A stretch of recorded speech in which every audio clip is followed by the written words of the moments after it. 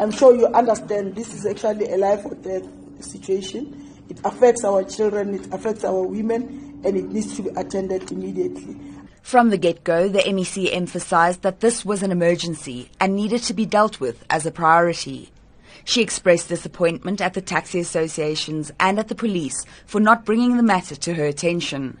She says she wants to go after the perpetrators, but also after police officers who did not take survivor reports seriously and failed to open proper cases, further traumatizing the women in question.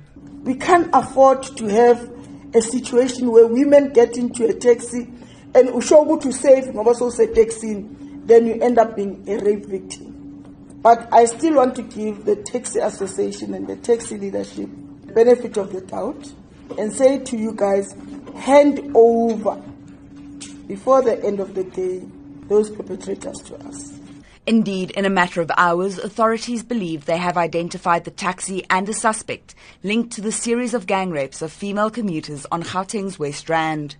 The MEC has also called on men, especially black men, to stand up and protect women, to distance themselves from perpetrators, to condemn acts of violence against women, and to say, not in our name. I also need a commitment from you that you'll denounce the acts of those locals, whether you through the advertisement or through the pamphlets by the association, but I want you as our partners, you as business people, to actually protect those people.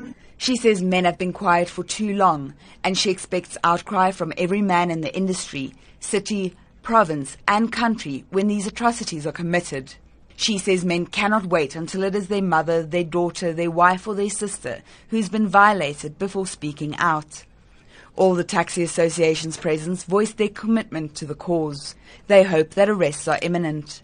Meanwhile, the taxi associations have urged women to look out for stickers on the doors or back of taxis, bearing the surnames and associations of drivers before they get in.